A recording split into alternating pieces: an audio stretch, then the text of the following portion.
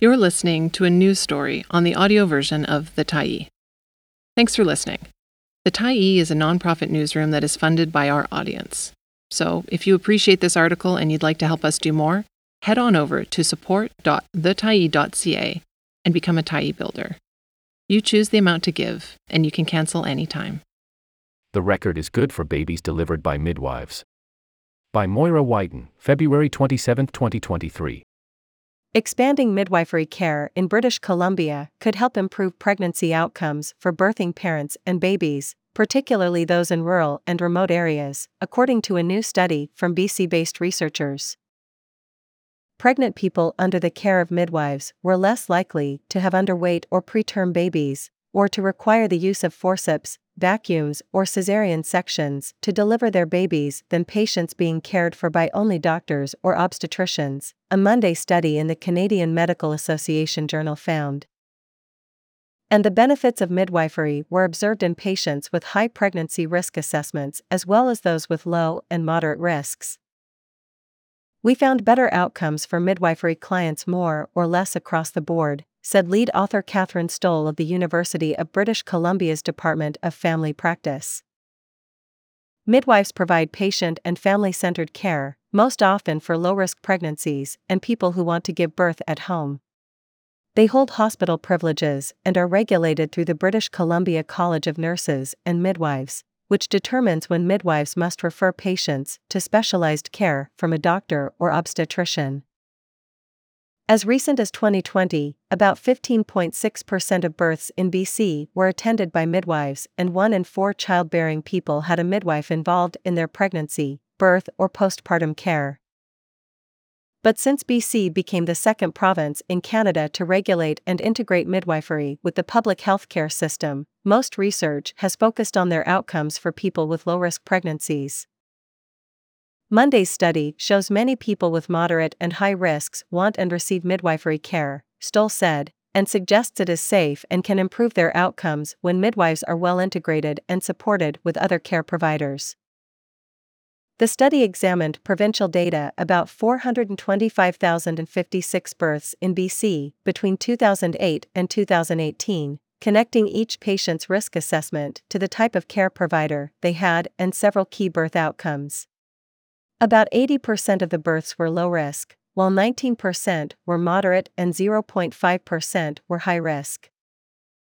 The analysis found midwifery clients were significantly less likely to have a cesarean delivery compared to physician clients across risk strata, but particularly low-risk patients.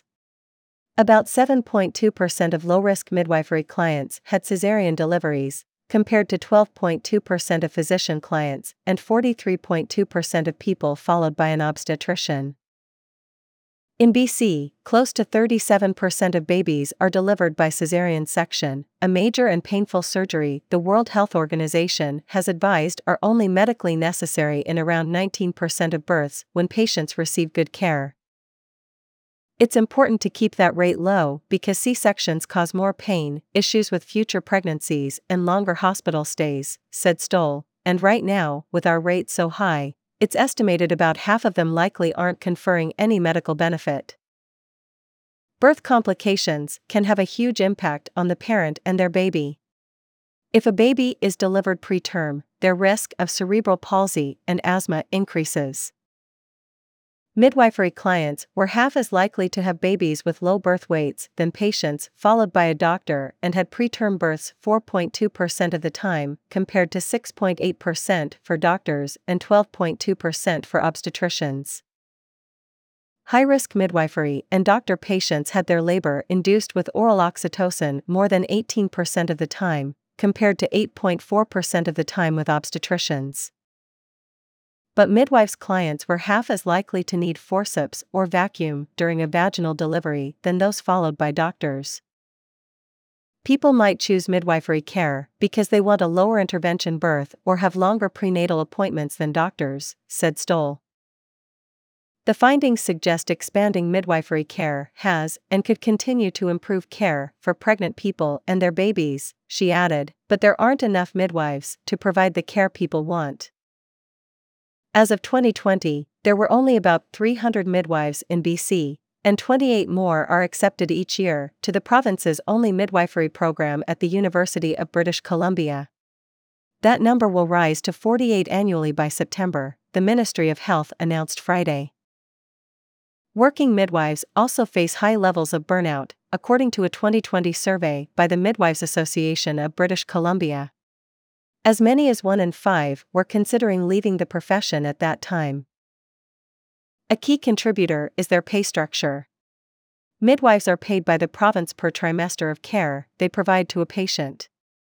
The fee-for-service model disincentivizes midwives from taking on complex patients that take more time but pay the same. Vacation, parental leave, and time spent on administrative duties are also unpaid. BC recently reformed a similar payment model for family doctors to attract and retain them. And it makes it nearly impossible for midwives to make a living in remote Indigenous communities and rural areas where they are desperately needed but birth rates are low. Improving access is most needed for underserved communities, and it seems easy to just train more midwives, said Stoll. But integrating them into the healthcare system isn't enough if they're not well supported and paid to achieve good outcomes for more complex patients. Thanks for stopping by the Tyee today. Anytime you're in the mood to listen to important stories written well, we'll be here. And if you'd like to keep independent media going strong, head over to thetyee.ca and click on the Support Us button to pitch in.